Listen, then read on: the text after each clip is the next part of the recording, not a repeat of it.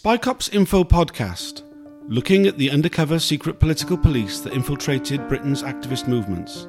Episode 4, The Undercover Policing Inquiry, Tranche 1, Phase 2.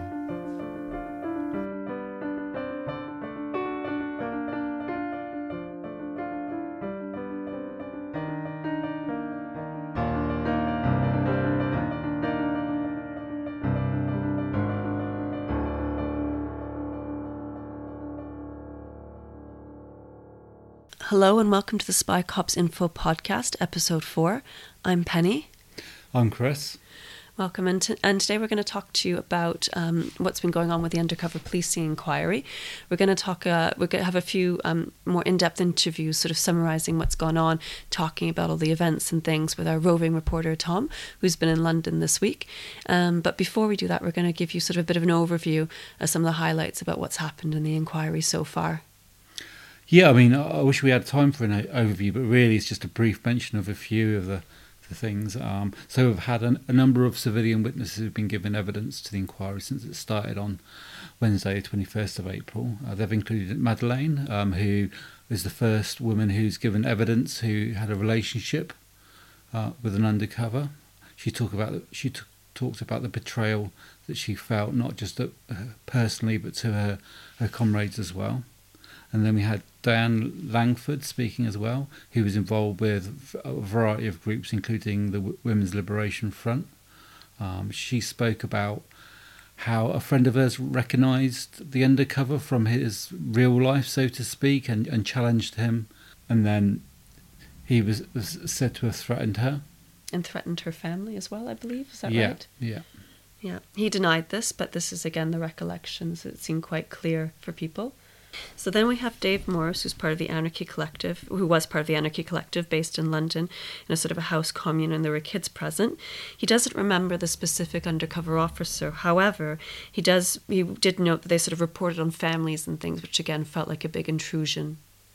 Yeah, then we had Dr. Norman Temple giving evidence. He was a member of the Irish National Liberation Solidarity Front. Which, just for future reference, that will come up a few times in this show, and it's often referred to as the INLSF. So if you hear that, just because it doesn't always roll off the tongue, just keep an eye out for that one. And after that, we also heard from one of the undercover police officers, David Robertson, also known as HN45. He infiltrated the Marxist-Leninists and Britain-Vietnam Solidarity Front.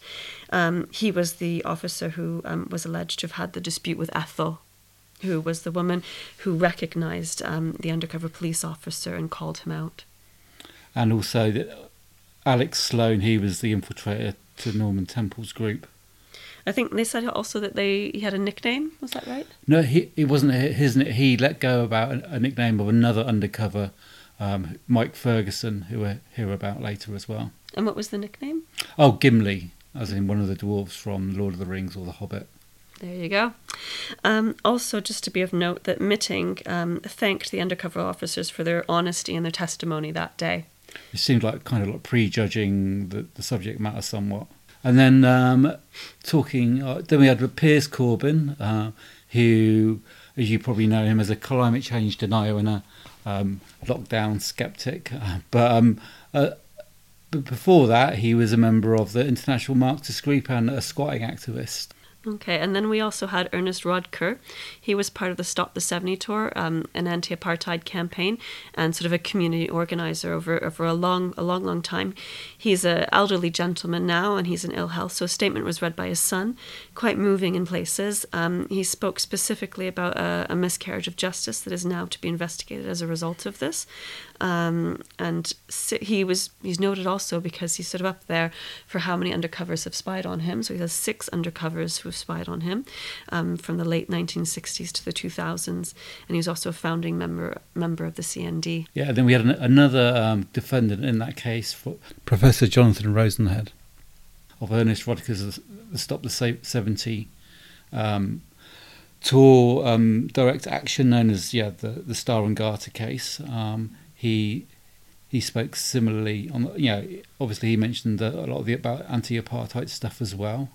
And then we also had, part of that miscarriage of justice, or the to be investigated to see if it is one, which it sounds likely that it is Christabel Gurney, with an OBE to her name. She's an anti-apartheid campaigner, also arrested with the two gentlemen that we spoke about just now. It was Michael Scott, HN298, who was also part of the group that was arrested with them, who sat in on some of the legal proceedings and things, which is obviously, I want to say dodgy, but obviously very problematic from a legal point of view for an undercover police officer to sit in on legal hearings like that. Yeah, that's right. And he also went along with the police's story that whereabouts they were in the car park or whether they were on the road. So he was, complicit in lying as well, because his evidence could have cleared them, because the offence they got charged with, they shouldn't have been. There you go. Lastly, we have Peter Hain, who was a well-known anti-apartheid activist. And like Ernest Rodker, he's also had 6 undercover officers spy on him throughout over several decades. They spied on him while he was an MP. He was very assertive when he gave testimony. He gave testimony on what he'd experienced. Yeah. Okay, then lastly, we're going to speak about... Kate Wilson's Investigatory Powers Tribunal, and you'll hear Kate speaking in a bit, and I think she uses the acronym IPT. So just to let you know, it was a 10-year-long court case which finally went to trial at this secret court. She's probably a better person to tell you all the details of it, but it rolled around human rights abuses and her relationship with Mark Kennedy and Mark Kennedy's intrusion, as well as actually other undercovers into all aspects of her private life. Mm-hmm. And I think we did mention we will hopefully speak to her about that if she's up for it at some point as well. So now we're going to go in and listen to an interview a bit more in depth about a summary of the first few days of the undercover policing inquiry. Just to give you a bit of a heads up, I think the sound was all right. Not our best. It was recorded outside in adherence to COVID guidelines, so that's good. However, it doesn't make for the best listening all the time, but we've done our best to tidy it up, so bear with us, because there's some really important and interesting conversations there to help understand the processes that are going on during this undercover policing inquiry. Also, just as these people who we interview are very knowledgeable about it, there's just a few terms that we want to define for those of us who maybe aren't as knowledgeable about all aspects of it inside out. So one of the things they mention is powerbase.info. So Powerbase, it's an online guide to networks of power, lobbying and deceptive PR. So it's definitely worth checking out in your spare time. Yeah, and there's a specific undercover research group portal where you can see all our profiles of both individual undercovers, as much as we know about them, but also different departments and aspects of the policing units. So, this conversation starts off with my colleague Donal going straight into, I guess, more nerdy aspects, because he's talking about files and the rooms within Special Branch they were kept in. And just to give a bit of context, the registry file system which he's talking about, these are the individual and group files that the Special Branch kept on. I mean, the impression we've got from the small amount of information we have on these files, that pretty much if you were or are a left-wing activist in the UK, you will have a file open on you, pretty much. I guess at some point they closed some of them, but literally there's how many tens of thousands on these files, not just of people who are organisers, but literally if you were in the wrong place at the wrong time, you went to a meeting or even to the pub, you might find that you have a registry file open on you. And one thing about the undercover policing inquiry, because it's only about specific undercover intelligence, we don't get to see these files, because these files not only include covert intelligence, but I guess open source and other materials. Well, we don't know what, because we're not allowed to see them, but they have all aspects of the police's information on us as activists. Okay, so here we go. Welcome to the Spy Cops Info Podcast, Episode 4, the Undercover Policing Inquiry, Tranche 1, Phase 2.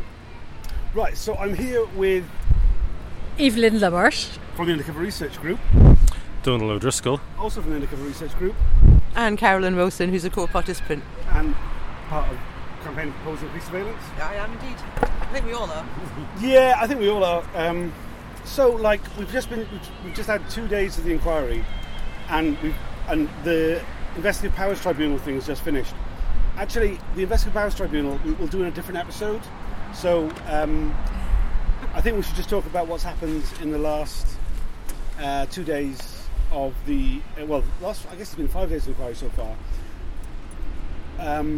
Some sort of reaction to that. We've had 2 days of hearings now. The first day was activists, Diane Langford and Norman Temple, and then today we had 2 undercover cops, HN45 and HN347.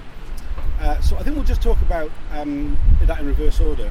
We'll talk about HN347 first, because that was the one we just came out of. What were your impressions of HN347 as compared to what we already knew about and which you can read on the power base? It didn't add a lot. It just reminds you of how good undercover officers are at forgetting things when they don't want to remember it. They do remember details, but they forget a lot, which you think if they remember the detail, they should have not forgotten about the rest. And I don't know, the morning was different from the afternoon, because in the morning, what was the name of the inquiry? We had Kate Wilkinson on behalf of the inquiry this morning questioning HN45. She's got quite a different style to David Barr, hasn't she? Yeah, and I think definitely people that watched the hearings in November thought that in some ways she did a better job of digging down and actually asking the questions that needed to be asked. And what's become apparent with all of our witnesses so far is that sometimes they've not really understood the question and answered something completely different to what's been asked of them. But yeah, as Evelyn said, there was a lot of situations today where the officers pretended they didn't remember anything, and then suddenly did remember some key details, and it was really unclear what had sparked this new memory in them, in those 10 minutes. Yeah, and also I think Kate Wilkinson was better at probing, not very effective, but she would, if someone did not understand the question or pretended not to understand the question, she would ask it in a different way and then try it again in a different way. Well, David Barr was still like he was last time, like he just has this list of questions in front of him, and what he used to do was really rattling off the questions, not even listen to the answer. He was slightly better at that now. But still, they've been given too much leeway to not remember things. In terms of what they do say, though, how different is the impression that 347 gave this afternoon to what people had seen from just reading the information about him, or previously what people might have seen on the power base?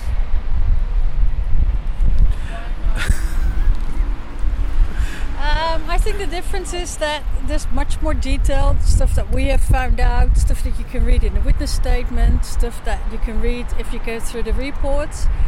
There's so much more detail there, and you know that they have read those reports as well, so they've had a chance to sort of immerse themselves in those days again. And they just pretend to not remember anything. And also, I think it was this afternoon, H347 was member of a group of about, important meetings, 17 people there, loads of voting going on essential people about, pushing people expelling people out of groups. And he just claimed that he never voted. He didn't vote at meetings like that, and he never voted. And I'm thinking the procedures of those parties and groups were very much like, okay, who's in favor of this, who's not. And then he said, he was asked, how do you not vote? And he said, I just didn't do it. It's like unbelievable, really. And he was able to remember that despite remembering very little else. But he was also full of himself in the sense that he said, special branch officers are, well educated or something similar, diligent. And they put a lot of thought and consideration into things before they made decisions. But at the same chance, they just did what they were told. They did what they told, but also it was appreciated if they had initiative. So they decided for themselves which groups were important to infiltrate, and on the other hand, they did what they were told. But on the other hand, they didn't show any initiative when they realised the group they'd been sent to infiltrate wasn't actually worth infiltrating, and there was no necessary reason for doing so, because, as he said himself, that group would have died a death anyway. And so at the point when he realised that group really wasn't worth infiltrating, why did he take the initiative and go back to his senior manager and say, hey, why don't you put me somewhere else now? Cover is established, I could move on to that group instead. That's much more worth, spying on. But he didn't show that much initiative, but he was very boastful about how much initiative these officers showed. So something doesn't match up there. And also, I think he ended with saying that in hindsight it was a complete waste of time. Yeah, in the first phase is where they go very proud of the fact that they didn't go near the groups that were actually breaking the law, and so, I wouldn't go near the anarchists because they were throwing stuff, and it's like the whole point is you were sent in to deal with public order. Why are you feeling smug that you stayed with the groups that marched from A to B and thought that was the appropriate way? It doesn't make sense. But I think one of the clear things coming out of the material now is all the MI5 stuff, MI5 and blacklisting, and you're working out who to, because it's all about that state paranoia of reds under the beds. The whole thing about public order keeps coming up as a justification, but it's so clear on the ground how little it actually is relevant. And they're resorted to using explanations such as, well, we eliminated that group from our things. And it goes, what, you eliminated a group that had political differences to your masters, and you thought the whole reason for going into them is that they thought differently. It's like, how is that not Orwellian? I was going to say, one interesting thing that has been mentioned, I think, last week in the opening statements, is that some of the documents that are going to end up being published as part of this phase, I'm not sure if they've been published yet, includes fairly regular sort of reports about what is subversion that I think have been originated by the security services and sent out to the police force. And that's going to be really interesting reading when that's published on the Inquiry website. Same as the SDS annual reports are actually really interesting reading, because they give you a sort of overview of how the SDS sought to justify itself every year. And they are available right now, so that's something people can go and look at already. I think what's interesting about the INLSF, as we should refer to them as, is that they produced a newsletter. Their main thing was the paper, right? The Irish Liberation Press. Yeah, and the Irish Liberation thing for them. It was a massive thing. That's all they did. Right. That's all they did, and they got a specialist undercover officer into their group. And really, what they were doing was producing a newspaper which had a particular sort of rhetoric in it. Which we had the really interesting thing of David Barr quoting at length yesterday. The rant from the paper, and by the end, I was expecting him to check some, This is where I think the questioning is just utterly irrelevant and missing it. It's not the paper that's important. It's where they were selling it. They're in the Irish pubs in Kilburn. They're going to Coventry. They're going to Birmingham. They're going to Dublin and Belfast. Dance halls. That's what I found most interesting of all the details today. Time, place to find people. They were going out, meeting people, making contacts in the Irish immigrant community around the country, trying. And, you got a copper in the middle of that, trying to spot stuff. Now, that wasn't in the reports. Now, if I'm not saying I could ever run a security service, but if I was doing an intelligence gathering operation, that's what I would be asking. And it's like, where is that in the reports? What is so much stuff I'm Irish, I understand the stuff around that. And it's like, there's so much there missing, that's so obvious. It's like, you're out gathering intelligence. The stuff in the meetings, fairly irrelevant. What about everything else? What all the other stuff you had access to? Sorry. There was a line of questioning that really, when HN 347 started talking about going around the country, going up the M1, going to these places, staying out till 5 a.m. There's things happening there. There's no interest from the inquiry about. So the things at 5 a.m, you mentioned the dance halls, Caroline, it's like, there will be the illegal shebeens that are going on, where people are talking, where people's tongues becoming loose, where people are whispering in corners, and not even just knowing where those spaces are. That's prime intelligence gathering.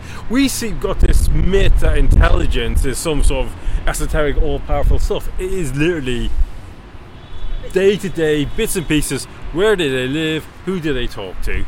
That's what intelligence is about.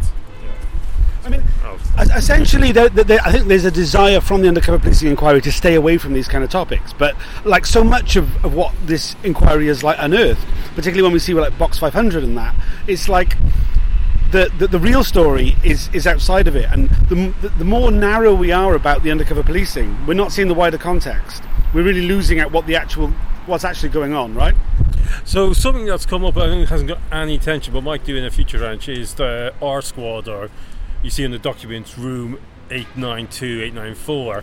So there's this unit within Special Branch who are on a separate floor. They're up near the bosses, gathering all the information in from all the different spaces. These are the people compiling material, but it's not just from the undercovers, it's from the phone taps, it's the technical surveillance, it's the walking around. So that's the big picture, that's what's going to the bosses.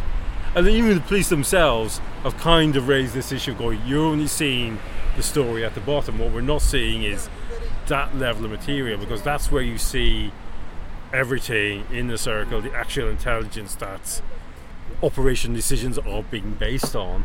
So there's that huge gap, and MI5 also play a gap in space. And although the non-state witnesses have all mentioned phone tapping, because I think every activist in that era fully expected that to be happening as a matter of course, the inquiry hasn't actually questioned any of the officers about their knowledge of that, what happened to those records, if they had access to those records, or really talked about that topic at all. And so it's hard then for the inquiry later on to be able to make a comparison between the information they gathered from the phone tapping, the information they gathered from having the undercovers, and therefore were the undercover deployments worthwhile, necessary, and so on. That's one of the things the police have always used to justify placing people so deep undercover in movements, is that's the only way they could get the information. But actually, if they were able to get it in other ways, why wasn't that happening? It's also the myth of it's also the myth of the silo. That the SDS was totally contained. So you have to look at the information flow and realise there's silos of openings, or silos of doors for stuff to come in and out of. So one of them today did say that. So one of them today did say that if he wanted information about a particular person or a group, he could just ask the managers or somebody from the back office, and they would bring along that file for him to have a look at. A couple of days later. That was sort of the impression we got. That was interesting. One of the other things that I noticed is that the activists that are being questioned, or in the hearing, very much about their political beliefs and their ideology and what they wanted to reach. What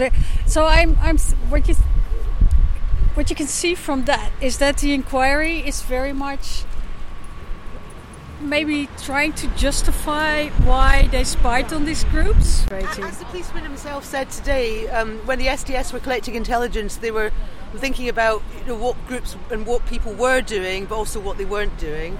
And it's certainly the same with the inquiry. It's the questions that are being asked and the ones that they're not asking. And that's what I think is important to keep track of.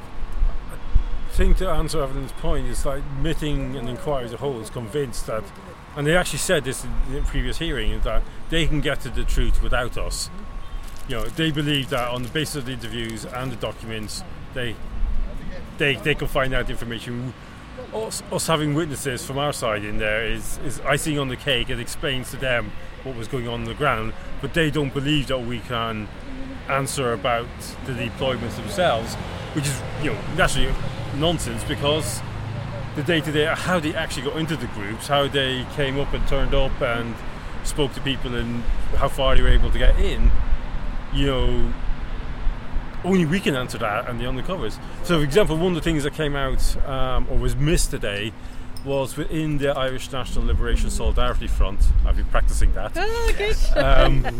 Wasn't in the cadre, and the undercover didn't get into that in the cadre. But there wasn't an exploration about or discussion about it, was that somewhere where you wanted to get? Because if you wanted to understand what the group was up to and its genuine and true purpose, that's where you would go, because they were clearly the decision makers. You know, he kind of brushed over that, but there's an awful lot of that sort of missing. They just don't understand what the right questions are. It's so irritating and so. And what we've said to them repeatedly is that they can't ask the right questions of these groups because they've got no experience of these groups. Yeah. But I think that there's another element, isn't there, of that it's not just that they don't know what they're doing in that sense, but that they know exactly what they're doing. And for partly because it's an establishment institution, and that what we're talking about, if they're actually going to start asking the real difficult questions, is about attacking, one of the many lines of defence for the establishment, right? So I think that there's an element of them, and also the other part of it, of like the job. I mean, the difficultness of the job. Like, if they start like kind of asking us more difficult, they're giving themselves so much more of a job. That what they're giving themselves is a manageable job. It will not get to the heart of anything. I think we all know, right, that it's going to be a whitewash. Yeah. Okay, great. So I hope you guys enjoyed and learned some stuff from that first group interview. Next, we're going to move on to our next sort of summary of the week and things, so things a little bit further on. So in this interview, people are introduced, but just to make sure you know who's speaking, there's Tom Fowler, who you've heard before on this podcast, Kate Wilson from the PSOOL, Police Spies Out of Lives, Carol and Ben, they're from COP's Campaign Against Police Surveillance. So yeah, have a good listen to that. Thanks.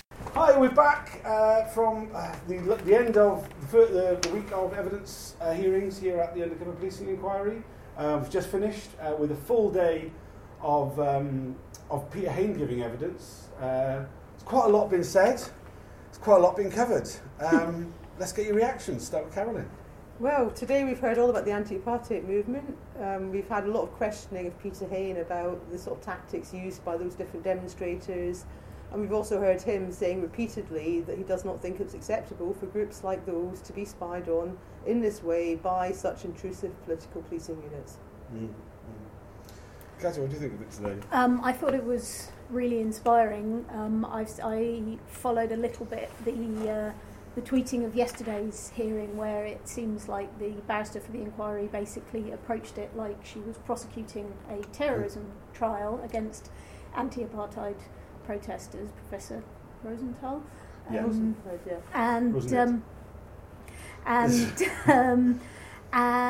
yeah, I was quite put off by that, and I was very inspired to see the way that Peter dealt with it. I think it's worth bearing in mind that obviously his subsequent career and the fact that he is now a member of the House of Lords means that he may have been treated with more respect by the inquiry than some of us can expect, but personally I've been dreading giving evidence, and I'm actually now quite looking forward to it because he's right. Like, we are on the right side of history. The protests that I was involved in back in the 90s are already being shown to be on the right side of history, and yeah, I think it's really important to remember that. Rain, your thoughts?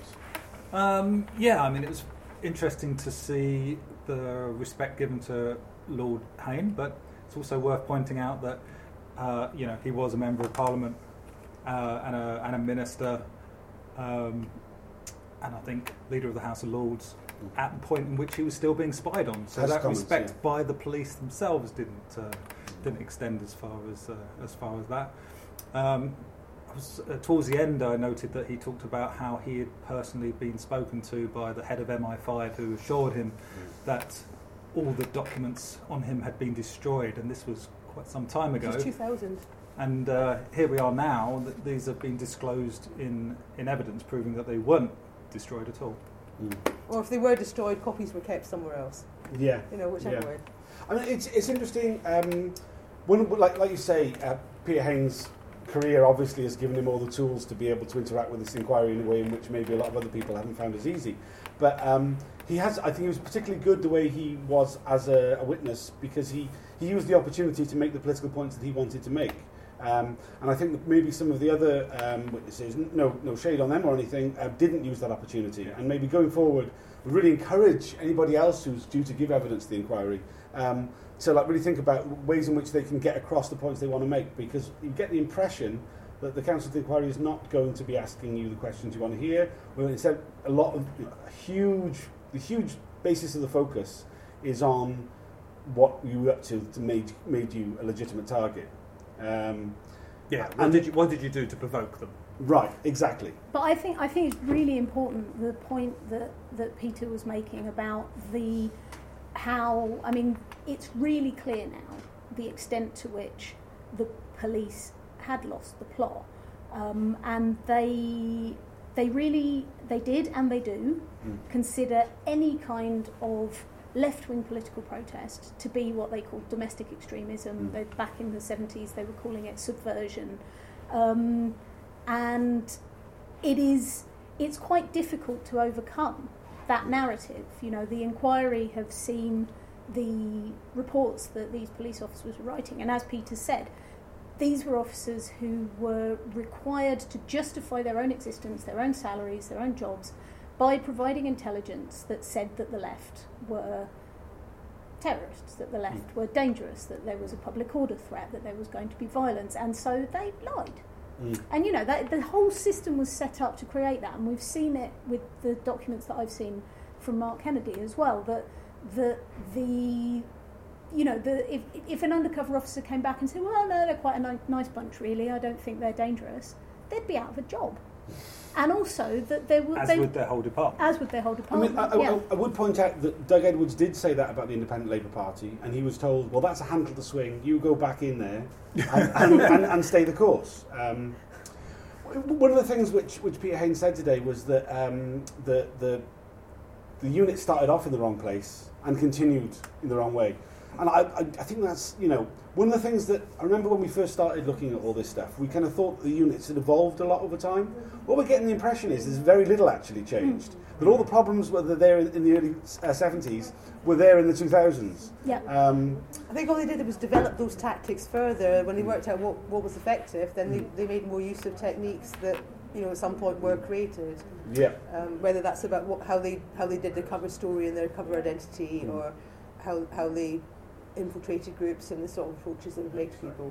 Yeah, the how changed, but the why never changed. Well, the name changed as well. So you go through the whole alphabet soup of secret policing organisations, and whenever there's a kind of internal review that draws doubt and points criticism, they just change the name, juggle the letters around, and relaunch it again, and nothing changes. Yeah, absolutely. One of the points that Peter Hain said, well, there's no special branch anymore, but they haven't gone away. It's not like all these officers are then can give an early retirement and then we can do something completely different. They're moved, and that's going to be the case with the National Public Order Intelligence Unit, right? They're now the National Domestic Extremism Unit. Right, they exactly. Still exist. Yeah. I think another thing I think they have a new name. Really, already? Something that Peter raised, which again we saw really clearly in the IPT last week, is the way that these operations went in with an extremely broad remit. They were sent into entire communities to spy on everyone on the off chance that they might get some intelligence about somebody who might actually be involved in crime. I mean, Peter gave the example of spying on the entire Muslim community, but actually, given that the sorts of things we're talking about here are minor criminal damage, if you sent undercover officers into every pub in England, you would undoubtedly find people who committed minor acts of criminal damage on their way home pissed on a Friday night. But more importantly, you would find people who were criticising the government or slagging off the police, and those would be the people who the police would be interested in spying on, not the drunk person that went out and smashed up the car. Or said that last week I went out and smashed up the car. We have seen the evidence to show that even when undercover officers have been chatting with someone who admits to major criminal damage, that's not been investigated. That's not what they're interested in. It was very interesting. I thought that Peter brought that up as an example of what would be unacceptable policing. But we know that some of these former spy cops, Bob Lambert for one, went on after his career with the Special Demonstration Squad, and all the rest of it, to launch the Notorious Prevent programme, which is exactly about spying on Muslim communities and other people that they suspect there's a risk that some people might turn to some kind of terrorist activity. But they've used it to justify spying on thousands of people and opening files on thousands of people. Yeah, I mean, they're the ones that put Greenpeace and Extinction Rebellion on the terrorist list. And yeah, I mean, there is massive continuity across these units and the way that they're approaching progressive politics. One of the things is about the treatment of the far right. We had revealed today for the first time that there were undercover officers in the far right in the 1980s. Apparently, there's restriction orders on everything to do with them, so we won't be hearing at all about them. No, we don't know the quantity either, so at least one. Yeah, right. Yeah. We know about more than one because there have been some bits of information leaked over the many years. But yeah, we don't have as much information as we have about the ones that have infiltrated us. But it's certainly the case that the attitude of these units about the far right was very different. We've had a lot of reference to what was referred to as the Battle of Lewisham, which there was some disorder and violence on that event. There's no two ways about it. The police, though, were entirely interested in what the counter-protesters were doing. They had no infiltration of the far right of the National Front taking place, despite the fact that there was a huge rise in racist attacks at that time. We see this thing much later as well when we have the rise of the EDL, the English Defence League, which the security, the police say were not considered a domestic extremist group, and in fact they encouraged Muslim groups to engage with them.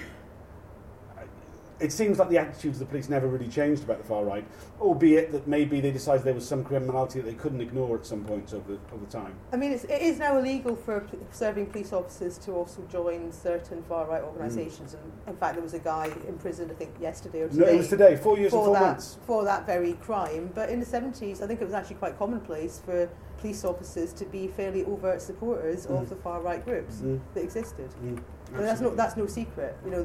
We know that the police are still institutionally racist now, and I think we've all seen the police acting in racist ways much more recently. But I think the problem is actually much worse in the 70s than it is now. It was much more acceptable to be open about it. The first authorisation to send Mark Kennedy in to spy on the Sumac Centre specifically targets anti-fascism. And it's interesting because they recognise in the authorisation that there have been some very famous anti-fascists, and I don't know if they actually mention the RAF. And by that I don't mean the Red Army faction, I mean the Royal Air Force in World War II.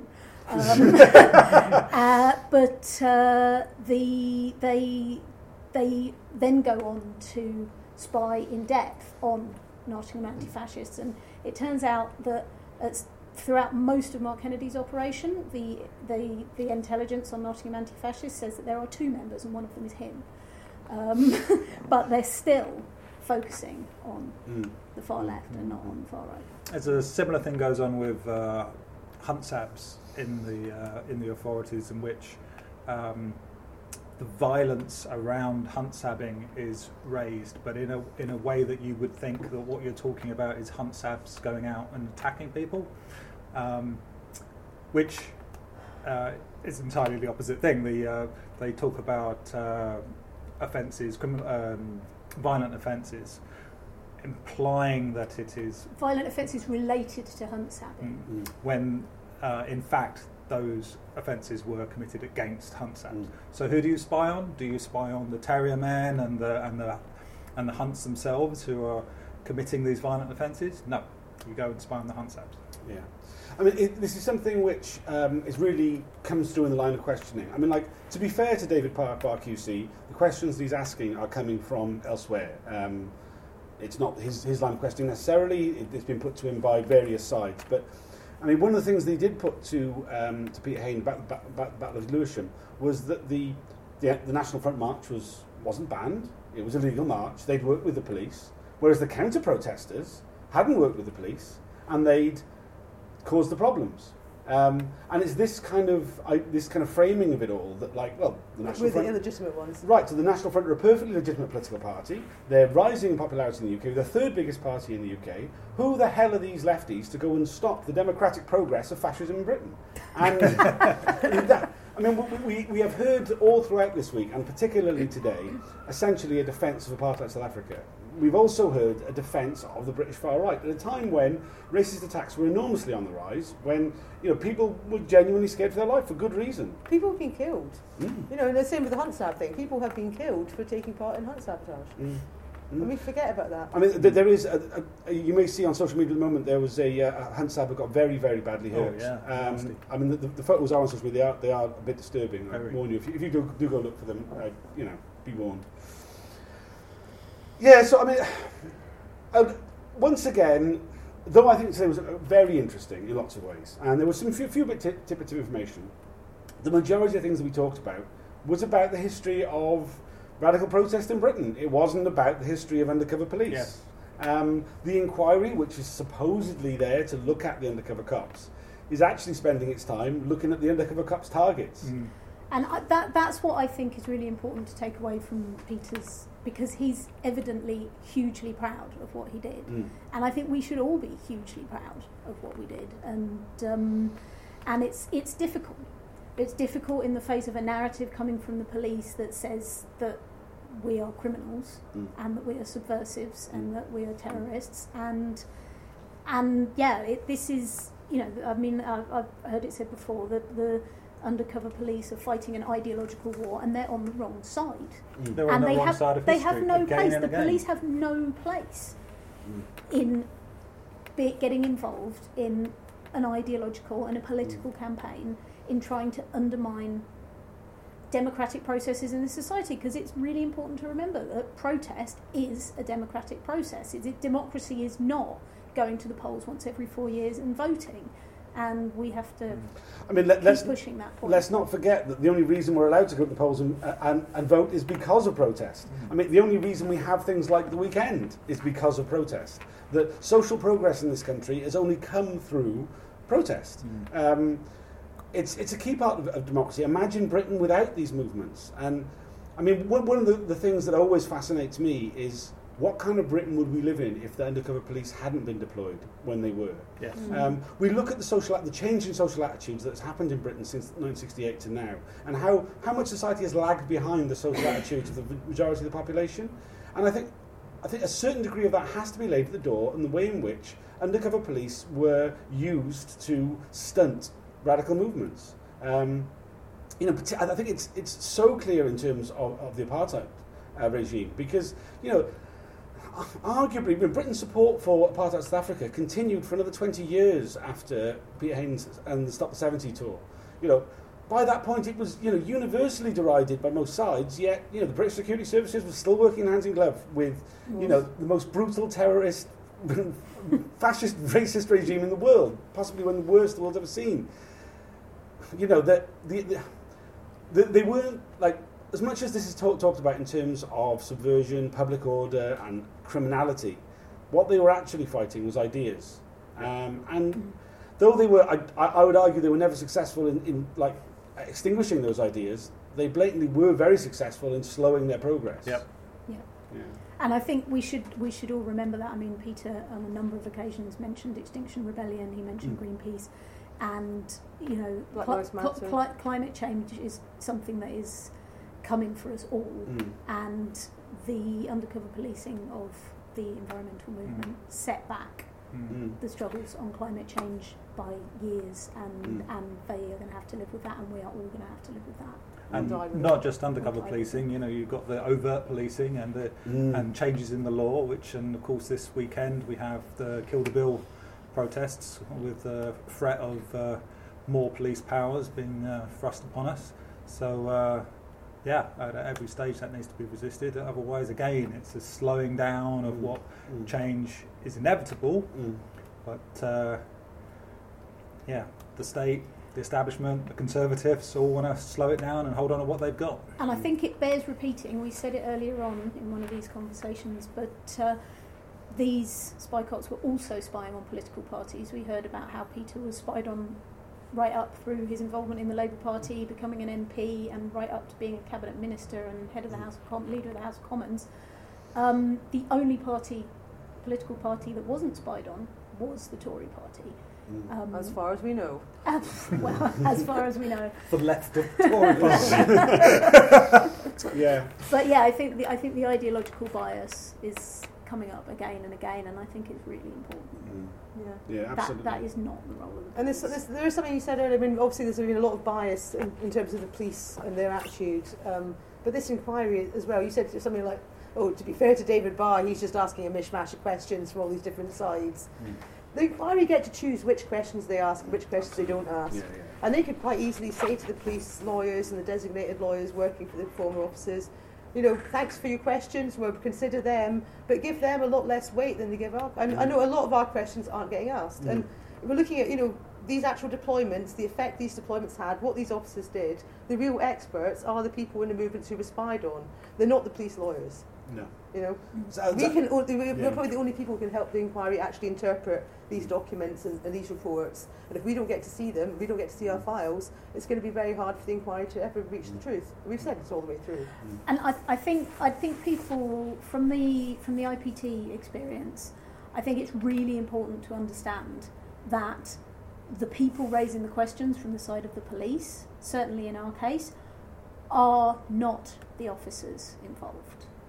And we have a situation here where the Metropolitan Police as an institution has their legal representatives at the inquiry, and many of the spy corps are not represented by that institution and have made it quite clear that they don't have much confidence in that institution. They have their own lawyers, and the Metropolitan Police legal team are not the people who are running these units, and often they don't know how to interpret the documents. I mean, we've seen in the IPT the inability of the legal team to interpret the documents and the refusal of the officers involved to cooperate. So really, you know, it really is the case that the people who have the information and who can properly interpret the documents and understand them are the core participants who were involved in the movement at the time, because the Metropolitan Police as an institution is defending themselves as an institution. They're not interested in getting to the truth. I mean, I think it really bears repeating that, you know, a great number of the questions that have been asked over this week, they focused in on the same documents repeatedly. Generally, it seems like they've just keyword searched for anything which sounds a bit racy. So violence, anytime any violence is mentioned, including when they're talking about non-violence. It's still been presented to the witness to say, well, is this a true characterisation? And were you trying to be violent? And I mean, to be honest, a lot of the questions were straight offensive, quite frankly. And you know, you have to ask the question that, like, there is something lacking in the morality and the decency of the people who put those questions forward, and for those who think that it's perfectly acceptable to ask them. You know, there's a real problem I think there. it's going to be very interesting when we come to the issue of relationships had by undercover officers. We've touched on it a bit already, but because this idea that in some way there may be a justification for this completely collapses at that point. There is simply no justification for inhumane and degrading treatment, and the police have admitted that those relationships are inhumane and degrading treatment. And I mean, we've, like, as women deceived into these relationships, we've come up against this a lot, and I quite often get asked, well, you know, what were you doing? And I'm never sure whether to answer the question, because on the one hand, like Peter, I am hugely proud of the things that I did, and on the other hand, I don't want to answer the question because I don't want to suggest that what I'm doing is of relevance. It's victim blaming. It's the political policing equivalent of were you wearing a short skirt? Absolutely, but I fear that when we come to that stage, we will get those unacceptable lines being put forward. Kind of almost certainly. Especially if Rebecca Hummerstone's anything to do with it. I would say it's incredibly disappointing the way in which the inquiry is behaving, but that suggests that at some point I had hope in it. I think we all knew in advance that it was liable to be a whitewash. I think we all thought they would pay a little bit more lip service to the feelings of those who were targeted, rather than treating us like we're all on trial in some way. Well, just another 3 years till we find out, eh?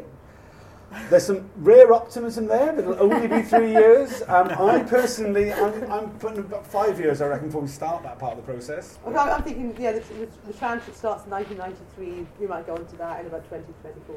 Okay. That's my guess. Yeah. We can take bets from viewers later. Yeah, if anybody wants to join a sweepstake on when the inquiry will end, we might do that. On that point about having no confidence in the inquiry, I mean, it's something that I say over and over again because it is incredibly frustrating. But I think it's important to say that, you know, we are the people who are involved in this public inquiry. We've been banging away at it now since 2014. We were calling for the inquiry to happen in the first place. And I sometimes worry that we say that it's not important because, you know, it's clearly, you know, the lines of questioning are tendentious, the bias is evident, and the treatment of core participants is upsetting, and so we're quite vocal about that. But at the same time, I think it is hugely important, the information that's coming out here, and I don't want to give people who are listening the impression that, you know, the inquiry is just a whitewash. I mean, you have to be aware of the bias, but also, like, be aware of the very important truths that are coming out here, and you know, I'm quite proud of that we got this far. Yeah, I mean, I think that really bears underlining that. I mean, I think I'm probably one of the most guilty for just like kind of saying how fucking awful the inquiry is again and again, and people who watch these videos know that I keep saying that. But you know, I have taken quite a lot out of my life to be here for every day of the inquiry. I haven't done that for no reason. You know, we are learning things from being here. We are drawing attention to the topic in a way in which we were finding incredibly difficult before an inquiry was launched. Yeah. And I'm always reminded of the words of a chap who came over from the Pat Finucane Centre before the inquiry was started, when we had that police and crime conference thing. And he said, well, the best thing that can come out of a public inquiry is another public inquiry, and the best thing that can come out of that public inquiry is another public inquiry. And after three public inquiries, you may get to a point where you're starting to get some information which is actually enough to start another public inquiry that might go somewhere. And I think we need to, I mean, one of the things about, because we keep talking about how long it's all going to take, how like, oh, it's going to be years ahead, oh God. This isn't going to ever end. Yeah. This is never, ever going to end. None of it's going to end. I mean, if it does end, it's because climate change gets so out of control, we all just fucking burn. Yeah. But like, other than that, it's not going to end. And we shouldn't be like kind of thinking, oh, well, we could really do with it being, it needs to be come to an end soon and hurry up with it, because there is no ending. There is no final battle. You know, I mean, like we've just got to keep going, and like we'll keep finding things, and we'll keep complaining about things, but we're not going away. Yeah. This inquiry ends with the MPIOU, but the Spy Cops didn't end with the MPIOU. They're out there now with a different name.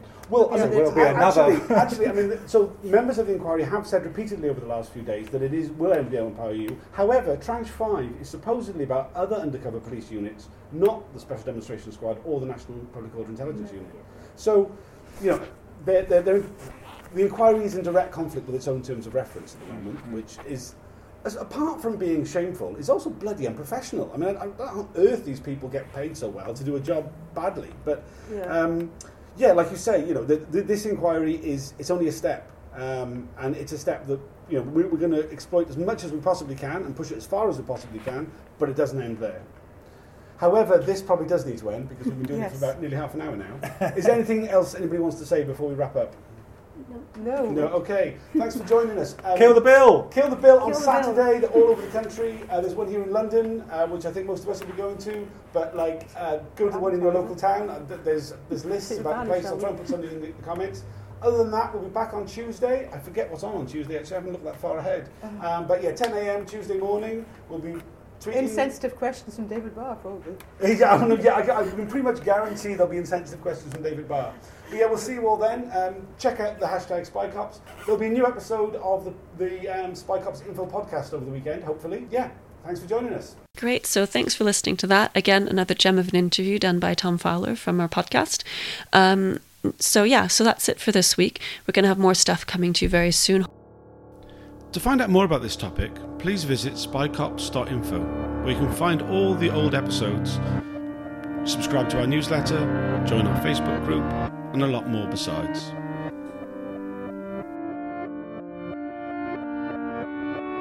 We're grateful to the Campaign Opposing Police Surveillance for their support, which has allowed us to buy some microphones. We want to improve more. If you'd like to support the podcast, please get in touch.